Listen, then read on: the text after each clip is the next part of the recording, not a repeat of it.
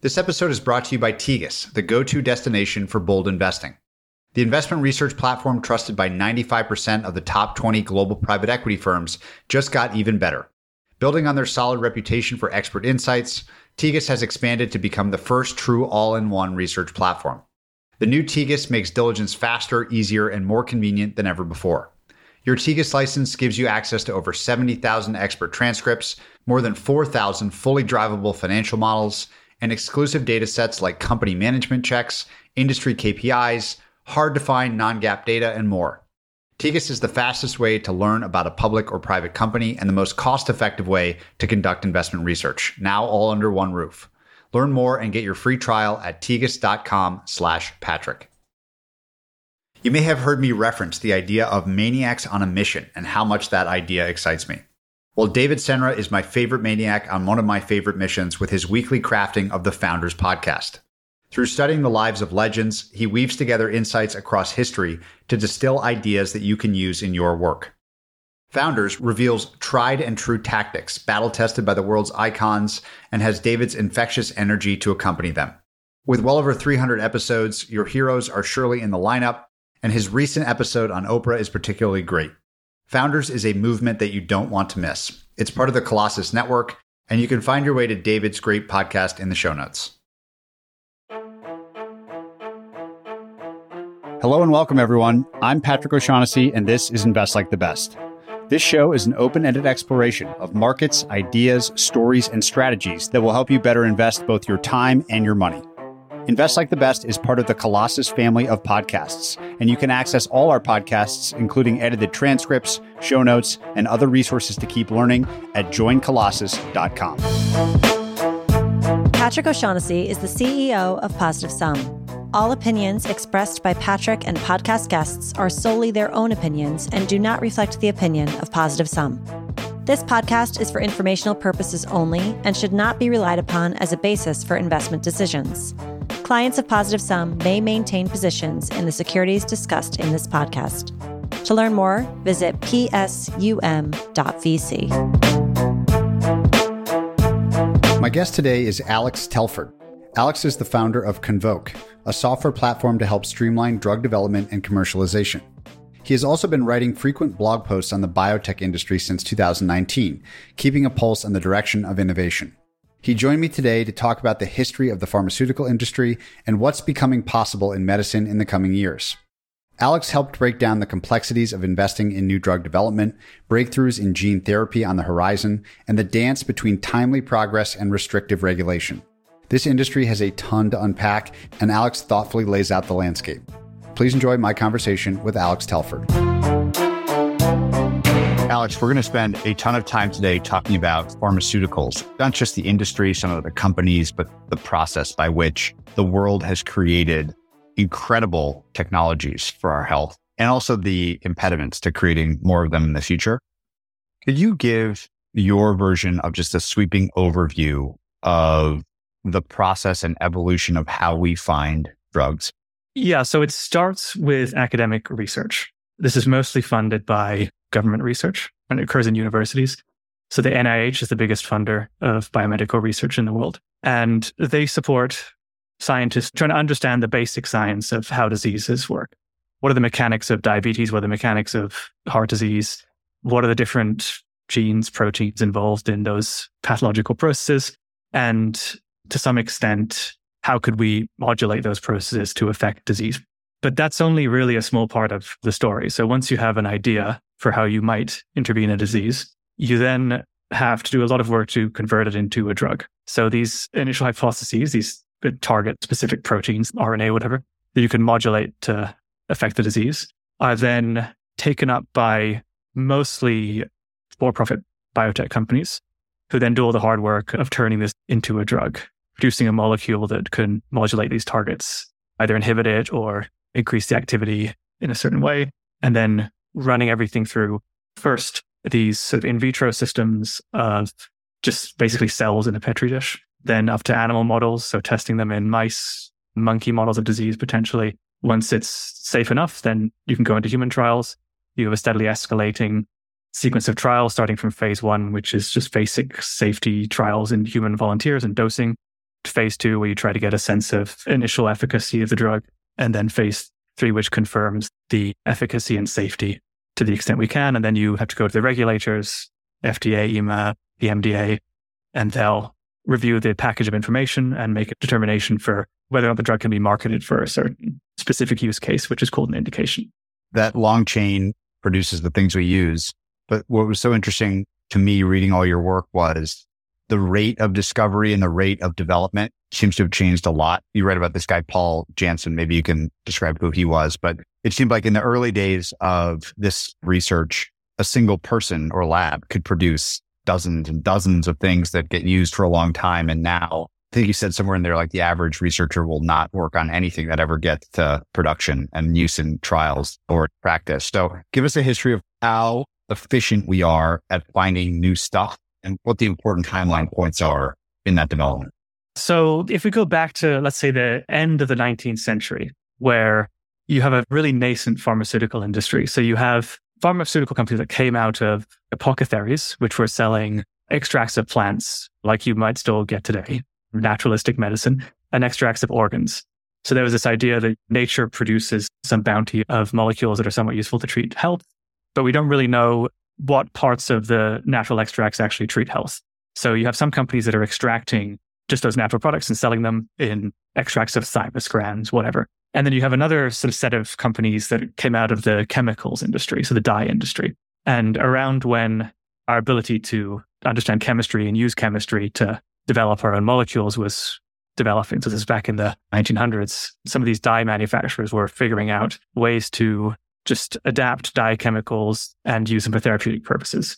Those companies eventually became more sophisticated at the types of chemical manipulations we could do, the type of extraction we could do, and purification of these natural materials. And that started to evolve into what became the pharmaceutical industry around the early 20th century. So then you had, at some point, the golden age of antibiotics. Antibiotics between the two world wars became the first great success story of the pharmaceutical industry. So moving away from products like these natural extracts that didn't really work in most cases towards antibiotics, which had an obvious and noticeable effect on the ability to cure these infectious diseases. And a lot of these antibiotics were found through just experiments, go into the wild, find soil samples, find drugs in these soil samples from bacteria, and would purify them. And that worked for a while, but limited to infectious diseases for the most part. And then in the sort of 40s and 50s, you start getting people like Janssen coming about. So Janssen was a Belgian doctor. He trained in medicine. And his dad was actually one of these importers of some of these natural products, so organ extracts. Janssen recalled when he went to school that in medical school, his contemporaries were making fun of him for being part of a family who sold these sort of ineffective organ extracts. And so Janssen had a bit of a chip on his shoulder, I think, from that. And he wanted to figure out, adapt, how can we actually improve on some of these compounds that nature has given us? So he went to the US for a while. He realized, I think he went for 1948, there was some labs that were springing up that were trying to do more rational drug design, create their own new drugs rather than just take what existed already in nature. And he brought that idea back to Belgium, started his own lab in 1952, and started trying to tinker with natural compounds and use some of the emerging tools of chemistry to just adapt some of these existing compounds that had been discovered already and find new uses for them. So this 50s, there's a lot of opportunity in the sense that you had these newly evolving molecular tools and you had a lot of space to apply those tools to discover new useful compounds. So you started with these functional compounds that we found from nature. We had a lot of starting points, morphine, pethidine, atropine, that could be tinkered around with to find useful things that are close to those natural compounds, but not exactly the same. There's subtly different effects. And you had an emerging suite of molecular tools. And then you fast forward over time, the kind of low-hanging fruit have, to some extent, been exhausted with a lot of those molecular tools that were developed in that period of time. So the pharmaceutical industry, as it previously existed, has been declining in its efficacy of finding new products because you've exhausted the opportunities to develop new drugs because we've tinkered around a lot of what is easy to find. And then you have in the 80s, the biotech industry arose. So just as you have this declining pharmaceutical industry, which is small molecules, medicinal chemistry, you have this rising biotech industry that's built on this idea that you can get bacteria to produce any kind of arbitrary protein by inserting it into its DNA. And that's how you get a lot of those things like the humanized insulin, monoclonal antibodies. There's all these like biotech products that are now somewhat still in ascendance. So you have sort of two curves overlapping. The fall off of the kind of exhaustion of low-hanging fruits in traditional pharmaceuticals, and then the growth in what we can do with biotechnology tools like recombinant DNA and more recently CRISPR, things like that. Yeah, it would be interesting to zoom all the way to now and talk a little bit about the best contenders for the next explosion, like what we saw in small molecule pharma. What is the low-hanging fruit of today? I'd love to hear you talk about biologics or anything else that you think are the major categories of discovery or new enabling technologies that will allow us to do more faster and maybe have another explosion like what we saw early in the industry's history. If you look at the history of technologies in biotech, it takes a long time to commercialize something. Going back to the idea of people discovering targets in academia, as soon as you have an idea for a target, it takes something like 20 years for that to turn into a drug.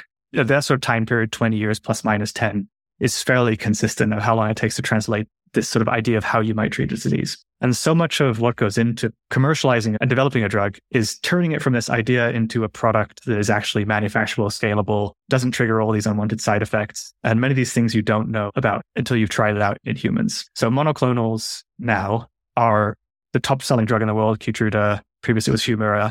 They're both monoclonal antibodies. And now the processes to develop, produce, and sell those monoclonal antibodies at scale are pretty established, but it took a long time to get there. So I think if you want to answer the question of what is the next set of technologies that are going to be really impactful in the next 10, 20 years, you need to look at what is just nascent today and getting approved.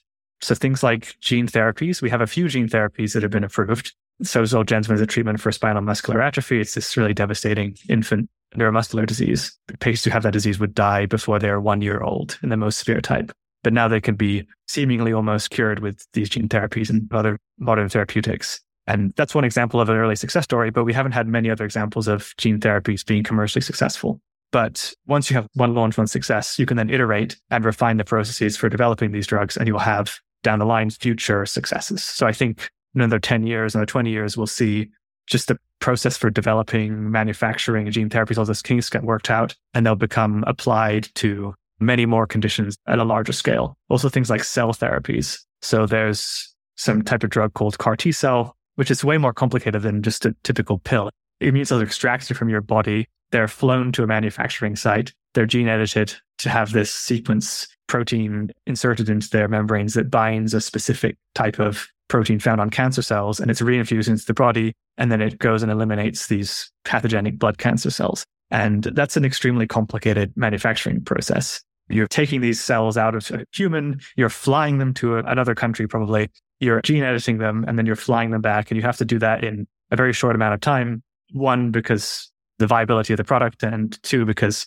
these patients have very severe types of cancer, and if you don't get it fast enough, they're going to die. There's a lot of kinks in those processes that need to be ironed out before these technologies become scalable beyond these niche use cases. One interesting example is this company, Bristol Myers Squibb. So they bought a company called Celgene, who are pioneers in this type of CAR T cell therapy.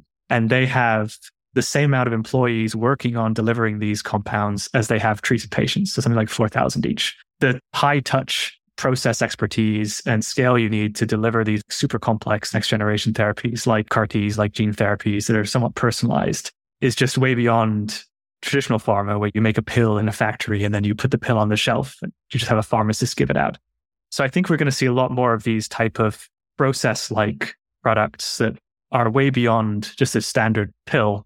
And it's much more a whole complex, large, the actual drug itself is a complex product. There's also a whole process around the drug of delivering it to patients in a timely fashion, of manufacturing, which is very complicated. Another good example is radiopharmaceuticals. So a lot of companies have been investing in this lately, buying up biotechs developing these drugs. And these are compounds where you have a targeting element, let's say a cancer, and then you have a radionuclide, which emits radiation. You infuse these drugs, it binds to the cancer, it emits radiation, the radiation kills the cancer cell in a targeted way. And these are really complicated to deliver because the half-life of some of these radioactive compounds is something like 7 days. You need to manufacture and deliver it to the patient within a few days before they lose efficacy.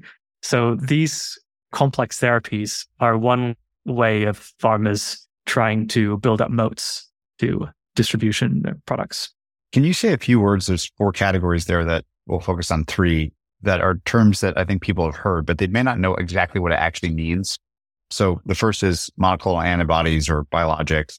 The second is gene therapy. The third is cell therapy. Can you just describe what those mean and what they're doing as categories of drugs?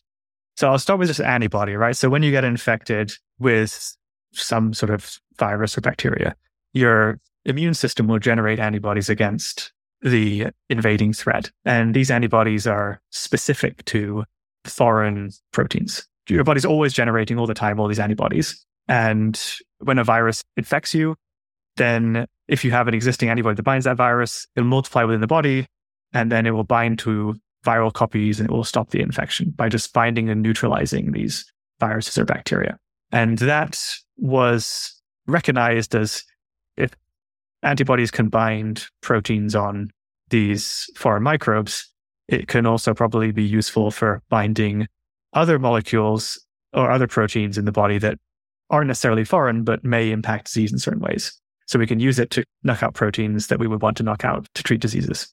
So one example is Humira, which is until recently the top-selling drug in the world, something like 20 billion in revenue. It's an antibody that binds to a protein called TNF-alpha, which is an inflammatory protein. People who have arthritis and these inflammatory conditions will have an excess of this protein that just causes an immune response that leads to inflammation and joint pain. If you can put in this antibody that binds this protein, takes it out, then you can treat some of these diseases that are pathologically too many of a certain protein. And if you want to treat cancer, cancers have a different composition of proteins on the surface than normal cells. You can put in antibodies that bind those cancer cells and kill them specifically. So where the monoclonal comes in is that a while back, there was some scientists figured out that you could take these immune cells that were producing antibodies and combine them with a cancer cell, essentially, and immortalize the cells that produces antibodies. That's how they make it into a scalable manufacturing process. You have these cells that are artificially immortalized that produce the antibody anyway, and they just produce tons and tons of this antibody product that you can just grow them up in a big bioreactor or vat, and then after a certain level grow it, and then you skim off the antibodies.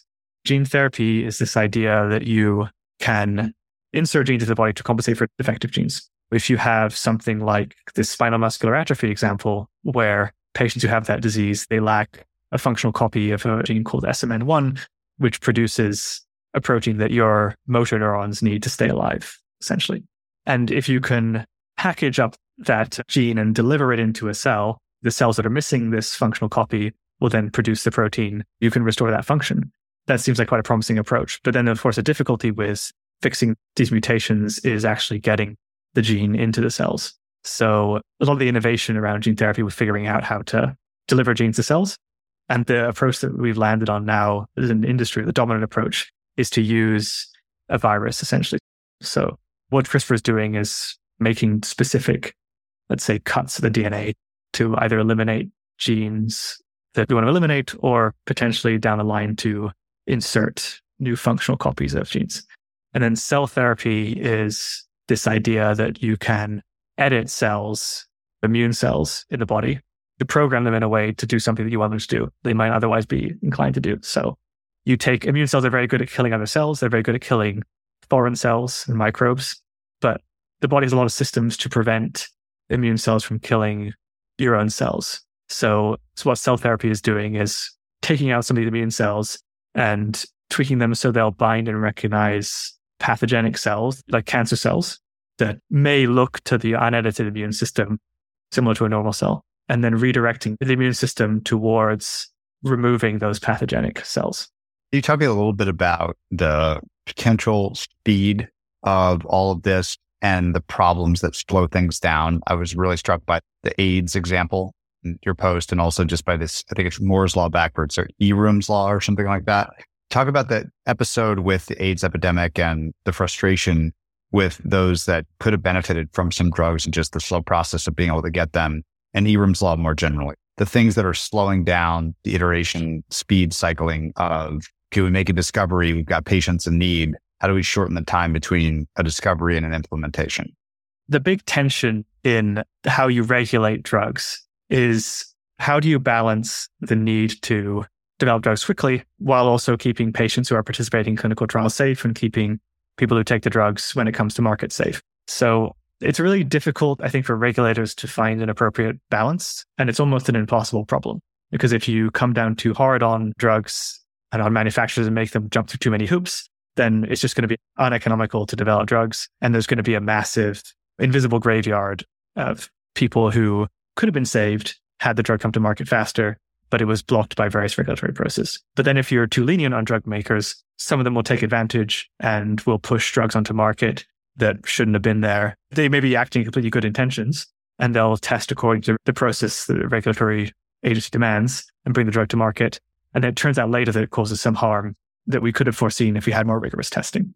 So there's no one-size-fits-all solution to fix this tension. So you have to always make some compromises. And coming back to the issue about we're running out of low-hanging fruit, one of the biggest problems is that we already have so many good drugs for many conditions. So if you have diabetes or something, then we have insulin, we have many varieties of insulin, we have the GLP-1 drugs now, we have a number of other drugs that treat diabetes effectively, and they're very effective drugs. So it's hard to make the case that you need to bring another drug to market with great haste to treat a large number of patients who are being well treated by current drugs. So under that situation, you probably as a regulator are inclined to put really high burdens on drug makers. So you have to absolutely demonstrate that anything you bring to market is really safe. You have to jump through all these hoops, you do mortality studies, all these really onerous requirements. On the other hand, if you have a disease where there's no effective standard of care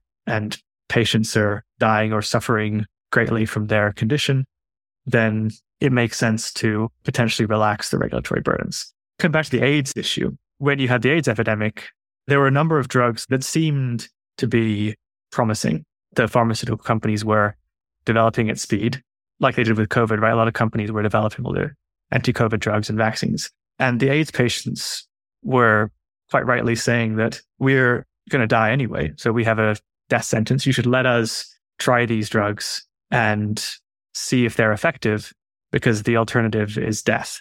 And the FDA, until that time, didn't really have a process to deal with these differences in need between conditions.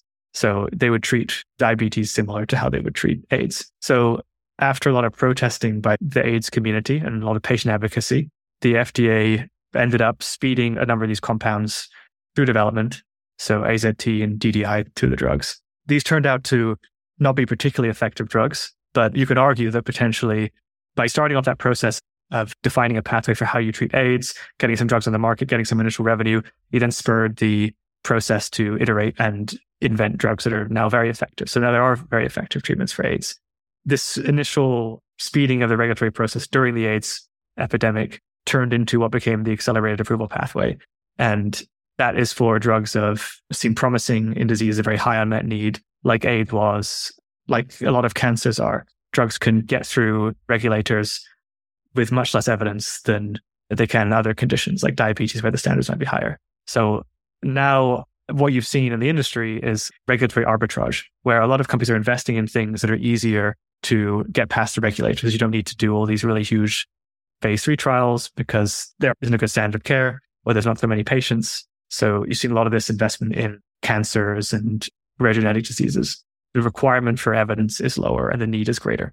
The things that you write a lot about is just the discovery process itself. And there's a very clever video game analogy to Super Mario and what we can learn about speedrunning video games and relating that to the process of discovering things that might be useful in the pharma world and the biotech world.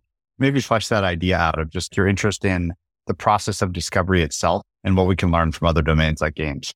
Yeah, so I think if you look at how things get discovered in the pharma industry, it's often very serendipitous.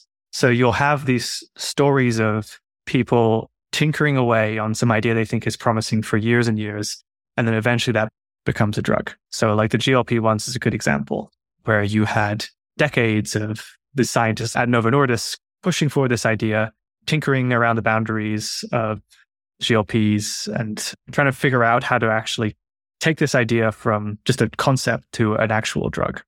So I think one way to help make the industry more effective is to try and find ways of promoting that artful tinkering, because we just haven't proven to be very good at developing drugs to a pre-described positioning, if you like. The really important and powerful drugs get discovered from this bottom-up process where you have scientists who are really passionate about an idea. They push through their management saying, you should stop this, it's clearly not working. And they try to find ways to work on this without management finding out.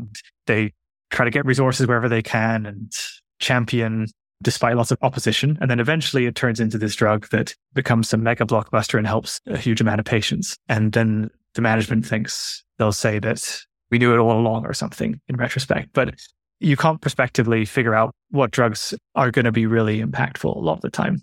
So I think it's quite dangerous in an industry like pharma, which is so innovation driven and science driven, to impose these top-down, pre-described notions of what people should invest in.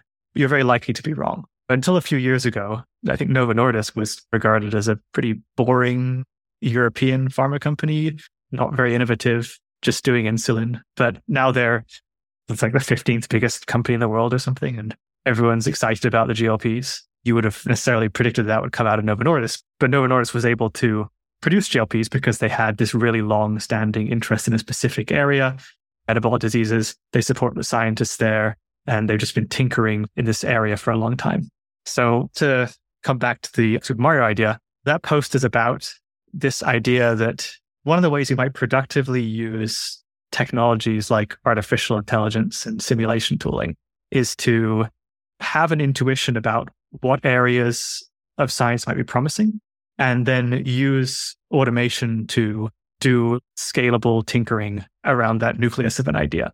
So the example in Super Mario was that there is this idea that you could do a specific type of jump to get through a level in Super Mario much faster than people have been able to do so far, but no one knew it was possible. So until a software developer developed this tool called Scattershot, which simulates millions and millions of Marios jumping up this level in every possible configuration of jumps and starting positions. He managed to figure out there actually was a way to get up to the top of the castle they were trying to jump up and finish a level much faster than previously possible. It's changed this whole way that speedrunning is approached for that game. Speedrunning itself is probably not of interest to that many people, but the general principle, I think, is interesting, that you have this intuition that something is possible. With Janssen, when he was developing his drugs, he had an intuition that you could improve this compound pethidine to make a better drug, but he didn't exactly know how to modulate it to make it the best drug it could be. He was just tinkering around. So if you could use technologies to automate a scientist to speed up this process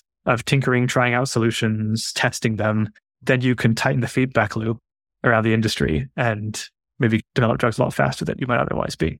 So I think one of the big problems with pharmaceuticals as an industry is that the iteration speed is super low compared to something like tech. Like in tech, if you have an idea for a product, you can spin up a demo in a few days and you can show it to some customers. You can get some feedback on that. You can then iterate it near instantly in code effectively, and then show the next demo to customers, get more feedback. You can do these A/B tests at massive scale. You can move super fast and learn very quickly.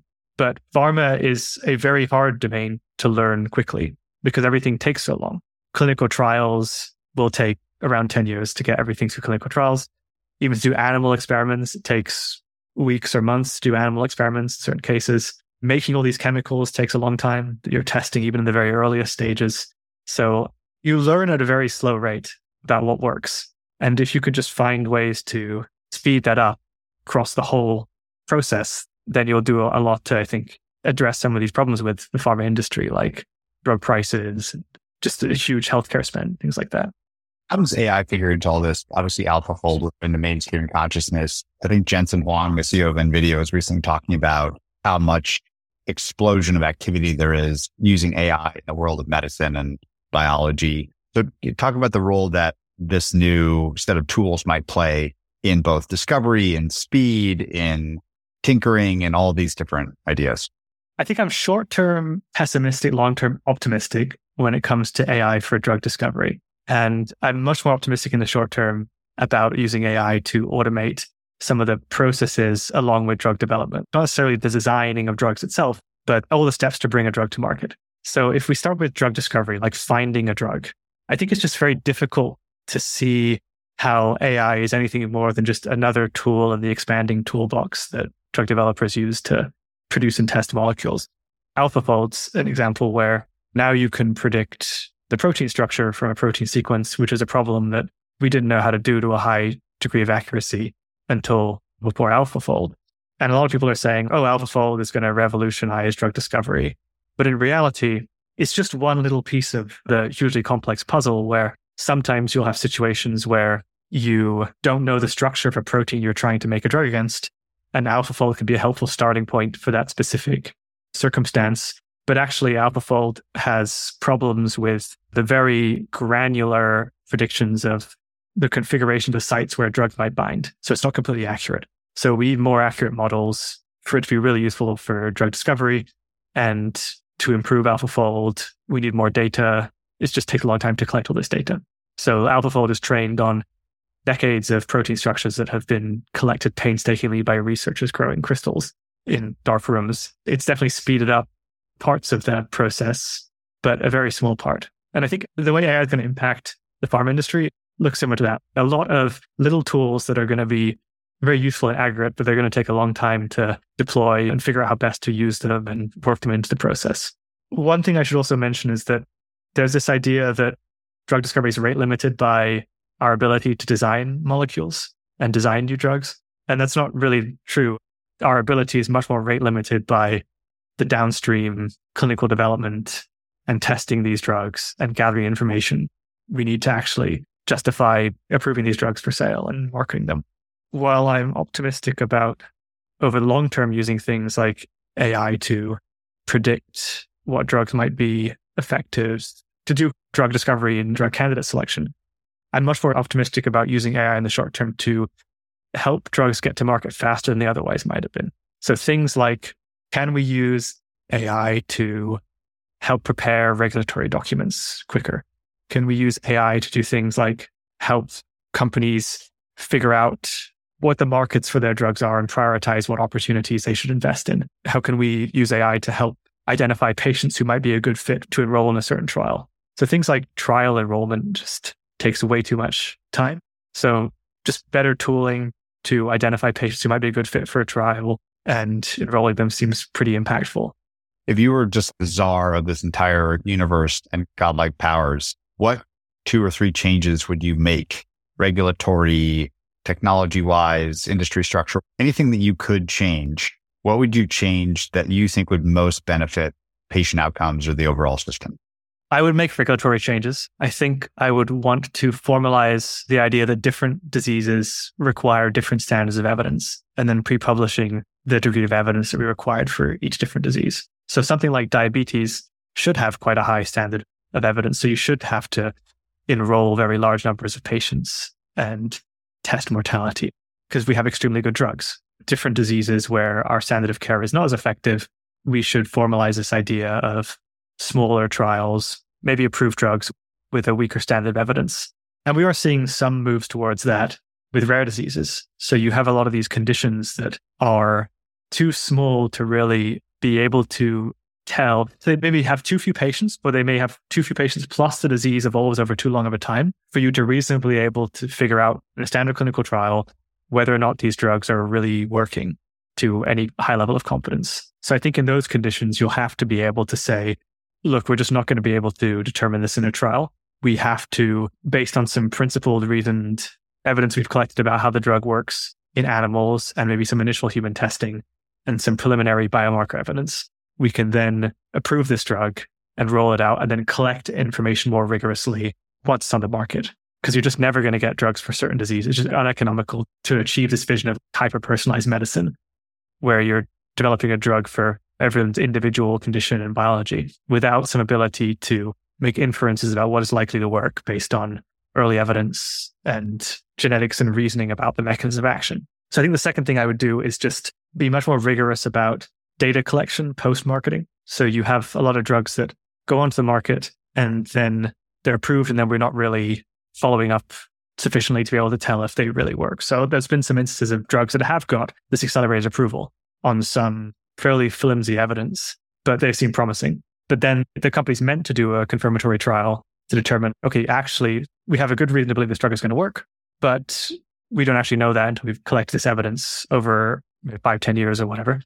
The companies drag their heels on doing the confirmatory study. I think the regulators should be much more stringent in forcing companies to collect that data and report it and take stuff off the market. So this combination of being more open to approving drugs based on lower standard evidence when there's no good treatments and when it's just unfeasible to do a standard clinical trial, coupled with more rigorous data collection and then taking things off the market when they're not working. I think that'll help increase the sort of rate of learning in the regulatory process. Surrogates as well, I think, are really important. So surrogates are measures like biomarkers that you can use as a proxy to tell whether a disease is being treated effectively or not. So for cancer, what you really care about when someone has cancer is stopping them from dying. But you can get a proxy for that by looking at the size of the tumor. And it's not always a perfect correlation. You shrink the tumor, most of the time, that's a good thing. Sometimes you shrink the tumor, but it doesn't actually help the patient survive longer in the end. So you're exposing them to toxicity and you're not helping them survive. So it's actually, you're doing net harm with that drug. The idea of a surrogate is that you have a measure like tumor shrinkage that predicts benefit down the line, and that helps you develop a drug much faster. A lot of drugs have been brought to market much faster in cancer than they otherwise would have been. Many really effective drugs because they've used these surrogate markers of efficacy like tumor shrinkage. But it's harder to apply this principle in other conditions, like more complex chronic conditions, where you don't have an objective measure that's as simple as does a tumor get smaller or not. If you're treating a disease that's eventually fatal, if you see that this biological response happens early on, then that's very highly predictive of improved survival down the line. And just finding more of these surrogates is a really, I think, valuable activity that something like the NIH and government agencies should invest a lot more money in developing. Because as soon as you have an established surrogate that the regulators can use, you really speed up how quickly you can iterate on developing drugs. You can take it into the clinic, you can see if it works in the surrogate, and then you can decide whether or not to continue or discontinue based on that. You don't have to wait 5-10 years to see if someone survives or not. So something like aging, we're never going to get drugs to prolong people's life until to figure out a surrogate for aging. Can you talk about RCTs, randomized controlled trials, and something like vitamin D? I love the idea that this tool, RCTs, is an incredibly important process that's helped us learn a lot. What, if any, limitations are there in your mind to RCTs and learning? So the big limitation to RCTs is they take time, they're complex to run, and then people don't want to be in the control group, essentially. So you have to expose patients to something that they don't want to take, really, because you're entering an RCT for a drug, you want the active drug. But maybe take a step back. So the idea behind an RCT is that you have patients or people who are going to take some intervention, and you want to figure out, does this intervention really work or not? And you have to find some way of assigning the intervention randomly, because if you rely on anything other than randomness, there's going to be some bias that creeps into the study. Let's say you have this new drug and you take it to doctors and you say, I want to test this new drug. Then the doctors may be more inclined to give the drug to patients who are sicker, who really need it. And they're less inclined to give this experimental drug to patients who seem like they're going to recover anyway. So if you just do that non-random allocation, you're going to see that people who take the drug die at a much higher rate or have a much worse illness than people who don't take the drug, because you have this selection bias of doctors giving the drug to people who are less likely to have a good outcome. So you need to find a way to eliminate those biases, and you can do that with just total randomization. And so coming back to the vitamin D example, one thing in data and retrospective data that looks at vitamin D levels and outcomes is that you see people with low vitamin D levels have generally worse health outcomes. So they have higher rates of mortality, they have cardiovascular disease. I think it's probably been correlated with every bad thing you can probably get. And there's a natural inference there that we should just supplement vitamin D to the people who are low levels, and then they'll have less rates of all these bad diseases. So then people do the trials, and they do a randomized controlled trial when they assign people randomly to groups, and they give them supplementation of vitamin D, and then they measure outcomes on all these things like mortality and health. And then what they find is that actually vitamin D has very minimal or no effect on most of these outcomes even though some of the data from retrospective analysis looks pretty strong.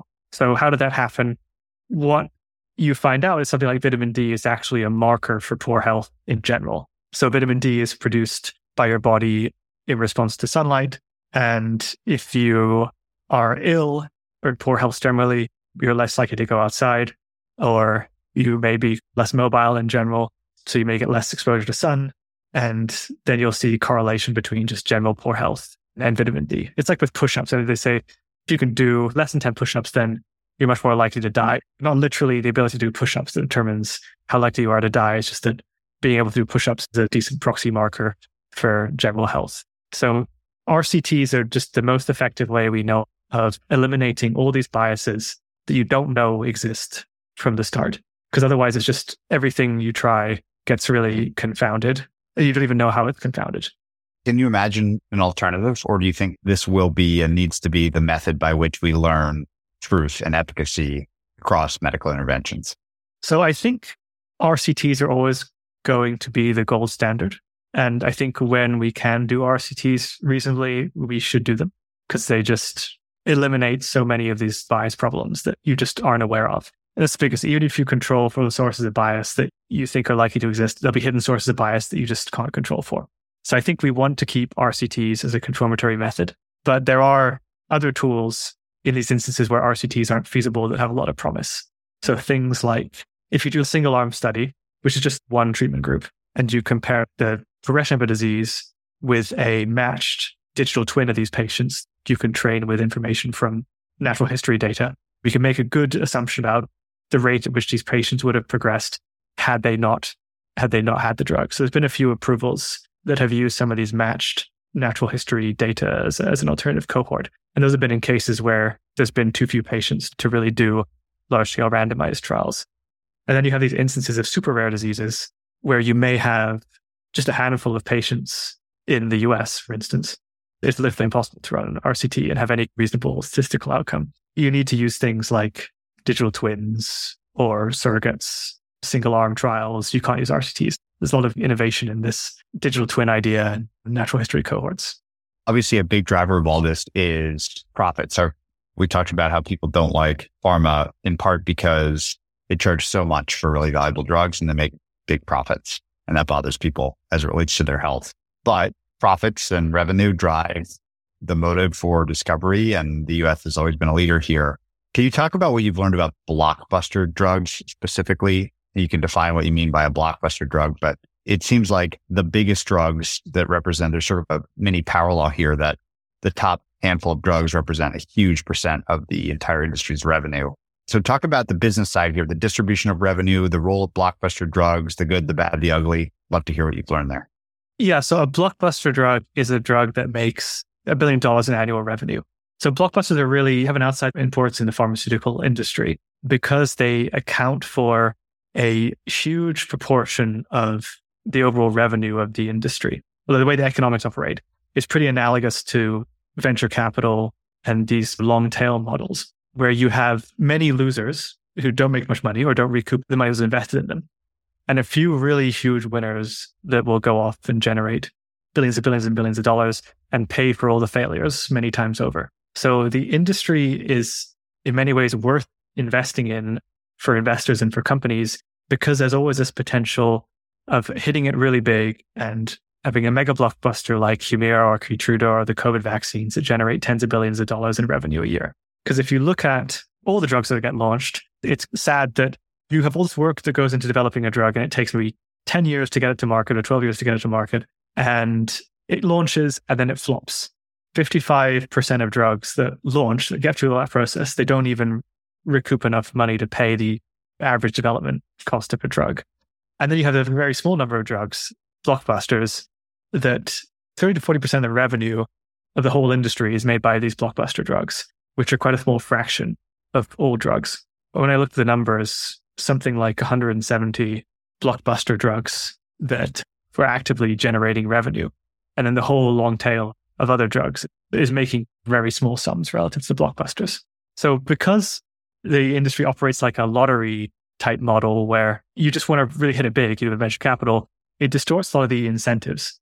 So you see a similar thing in biotech investments that you do with VCs, where big pharma is only really interested in developing a drug if it can potentially become one of these blockbusters. Because anything less than that is just unlikely to recoup the investment. So you get a lot of these small markets that patients really would like to have drugs for. They could be really beneficial. And we know that we could potentially develop a drug against this disease. Like we have a good understanding of the mechanism, like many small genetic diseases, but it's just not worth big pharma's time or even biotech's time to invest in developing these drugs because the economics don't work out. Even if you get through the whole process of developing this drug and it works and you get through clinical trials, you maybe make a few tens of millions a year, and that's just absolutely not worth it because it will cost you 100, 200, 300 million just to get the drug through the whole development process. So there's a lot of, I think, alpha that could be unlocked in making the process much cheaper in how drugs are tested and validated, because it would mean that it's actually worth developing all of these drugs that are not worth developing. What do you think about drug pricing as a key variable in all of this big equation? Blockbuster drugs are driven by a price times an amount. What drug pricing, something that comes up all the time as predatory or strange, or the U.S. system seems to subsidize a lot of the rest of the world. We make an outsized % of the discoveries and you want to be compensated for that. It seems like a very complicated equation. So what, if anything, have you learned about drug pricing that you feel is different than the norm, or how would you change things? So I think drug pricing is really difficult. One thing I guess to say about the US is the US has by far the highest prices in the world. I think people recognize that. It's about twice as high as Europe on a net price basis.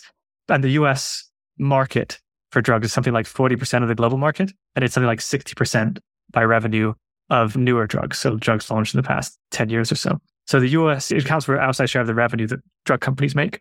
And part of that is because the US system is, for the most part, some of this is changing, but it is mostly a free pricing system where you can charge whatever you want. So when you're pricing a drug for the US market, you'll often, as a company, just try to charge whatever you think you can get away with, whatever you think the market will bear. And in a reasonable world where all the incentives are aligned, what the market will bear is close to the actual value of that drug. In healthcare, you have all these strange incentives in markets that don't function properly. But then in the rest of the world, you have systems where you have governments doing the negotiation on behalf of the population. So they'll make assessments of the value of a drug based on metrics like how many quality adjusted life years does this drug give us? What's the benefit of this drug over the existing standard of care? And how much better is it? And how much of a price premium can we give it on the existing drugs? So both systems have flaws. I don't think it's possible to find a perfect system that satisfies everyone. If you look at the profit margins of drug makers, they make something like 10 to 20% profit after you take out their costs, and the gross margins are something like 80%.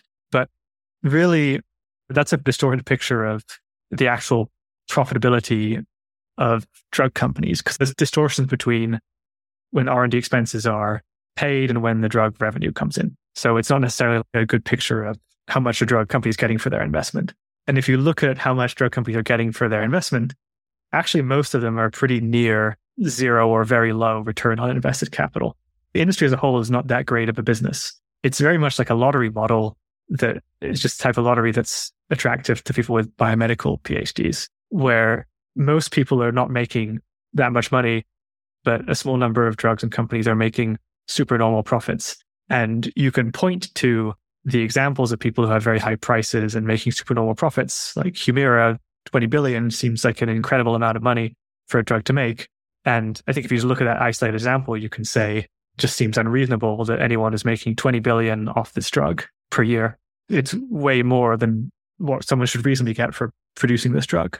But you have to think more about the system of incentives. You want to be worth investing in developing drugs. And so the incentive needs to be very strong. And because such a small number of drugs produce so much of the revenue, it's like a real Pareto distribution in revenue. You need these lottery winners to make it worthwhile investing in the system, which is an unfortunate reality that because drug development is so inefficient, you need high prices and you need these super blockbusters to make the economics work out. When you're doing R&D, you're paying money that you have now for revenues in 10 years. So from a temporally discounted point of view, you need to think you're going to get a really huge amount of money in the future for it to be worthwhile you paying hundreds of millions of dollars in the next few years. I think it's a really difficult problem. If you put pressure too much on drug prices, you can very easily remove the incentives for people to invest in the industry, quite a fragile ecosystem that's built up. Once you start cutting down the tall poppies, you actually are removing a lot of the incentive to even develop any drugs. And I just think you can do outsized damage by cutting down even just a small number of these huge lottery winners, if you like. You have to accept a bit of a trade-off where you are trading off innovation for how much you're spending on drugs. What about prevention? We've talked entirely about interventions where something bad happens in the body and we've developed ways of treating that thing or making it better. What about similar research that could go into whether it's lifestyle or other things that we do before these bad things happen to us that would prevent them from happening in the first place? Any thoughts on that side of the ledger? Yeah, I think prevention is difficult. People in the US often say that the reason why the US doesn't invest in prevention is because a lot of people are on these employee insurance plans and there's a lot of insurance plan turnover. So any insurance company that invests in prevention for its members is unlikely to reap the benefits of those investments when they switch to another employer and get a different plan. But the problem is that if you look at other countries that do have these nationalized healthcare systems, like the NHS, other European countries, they actually don't invest in that much in prevention either, even though they should in theory, because it's a whole nationalized health system. They should be wanting to invest in those things. So is the problem really that there's a lack of supply of preventative treatments, or is it really there's a lack of demand for preventative treatments? And I feel like the issue is probably more on the demand side, where people unfortunately don't have a strong demand for preventative medicine, and they don't take up preventative medicine in many cases when it's offered to them. So it's the whole thing with the argument about Ozempic and why don't people just practice diet and exercise? That's a more sustainable way of dealing with obesity. The reality is that people just don't do that. So they would rather just take Ozempic when they are obese and have that treat their obesity. So I think there's a whole consumer attitude shift that needs to happen before preventative medicine ever becomes really established. It needs to be demand driven. So you think about like the healthcare system. Who is really the end consumer of pharmaceuticals and healthcare system? I think you can make the argument that it's actually healthy people who are enrolling in the plans and are paying the majority of the money that goes into the system. And they want that system to represent value for money for when they do get sick. So you have to have the people who are healthy have a greater demand for products of prevention that then incentivize companies to invest in them, insurance plans and health systems to actually provide these services. I'd love you to talk about two extremes, the things that have you in this entire world the most excited for the future and the things that have you the most worried. I think what I'm most excited about is not a specific technology, but more this Cambrian explosion, if you like, of modalities in biotech. So for a while, I think back maybe 10, 20 years ago, there were that many different types of different treatment classes. And since the rise of biotech, you have all these different ways of treating disease that are becoming established and have a lot of potential. So you have CRISPR, RNA interference, these CAR T cells we talked about, base editing, different variations of CRISPR. Our ability to control our biology is getting much better than it was even just a few decades ago. So this increase in our ability to control our own biology and intervene in biological systems and very precisely use these molecular scaffolds to push a system into a desirable state is really interesting. And just this flywheel of improving on the modalities that we do have. So you look at something like CRISPR. We just got our first CRISPR-approved therapy in the UK and the US. But CRISPR is already in some ways becoming a bit of an outdated technology. You have a lot of investment in what's next. So instead of making cuts, you're going to have these base editors that are changing specific letters in the DNA sequence.